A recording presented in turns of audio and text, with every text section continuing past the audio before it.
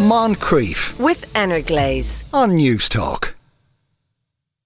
Now, we are still a bit away from resurrecting dinosaurs or other ancient beasts, but we have managed it for worms.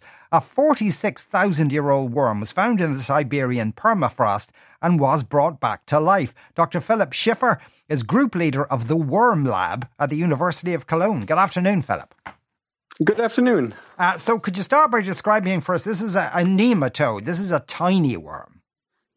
Yes, correct. This is a very tiny worm, about 1 millimeter in size.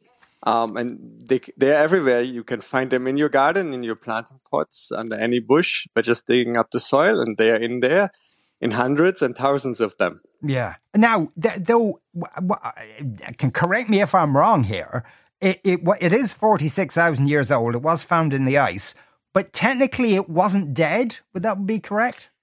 That's correct. It's kind of in a state between life and death. We call it suspended animation. So obviously if something is dead, then it can't come back to life. But then, of course, they're also not living because they don't eat, they don't feed, they don't reproduce. They're just lying there. Yeah. And why and how can these nematodes be able to do this? So these little worms and also some other little species have this ability. They evolved this to survive in extreme conditions. And of course, freezing is an extreme condition. And every winter they would freeze and then come back to life in spring. And they just evolved this as a mechanism to survive during these times. Okay. And this particular sort of worm, does it exist nowadays as well? Or had it at some point become extinct? We don't know this actually. So there are very closely related other species which we find everywhere around the world. There are some from Ireland, I'm sure. We find them in the Atacama Desert here in Australia, where I'm currently am. For this specific species, we would need to go to Russia and do a lot of sampling to see if maybe descendants of this worm, which froze 45,000 years ago, are still alive today in a different spot there. But we don't know this right now. Okay, well, it had been in the ice for an awfully long time. So Yes. How did you go about thawing it? I assume very, very carefully.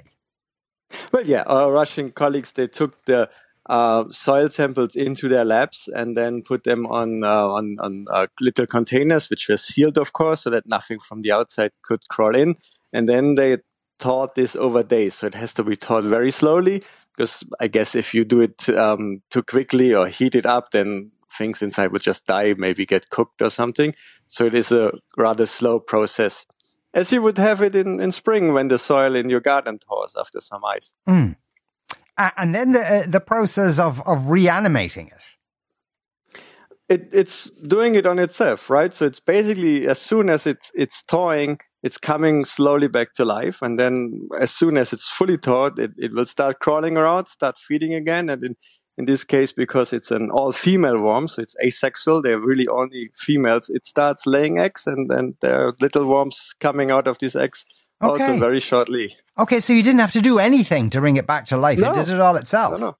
Yes, of course, yeah. And I assume you didn't know for sure whether that would happen or not. No, of course not. I mean, the colleagues, they just put these little soil samples out on their dishes and saw what's happening, and then worms wriggled out of it. That's extraordinary. How did you even find it in the first place? Given it's only 1 millimeter long, were you looking for worms? Were your Russian colleagues looking for worms? How did that come about?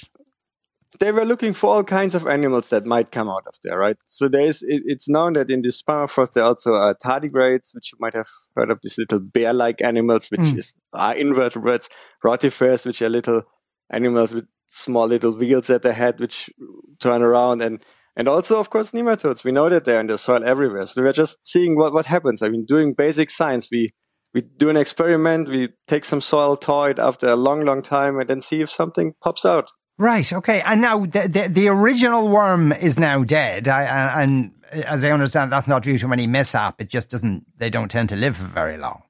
No, in this particular genus, they live like 20 to 60 days. We once measured this in the lab. It's maximum of 60 days, which is already long for some of these nematodes. Right.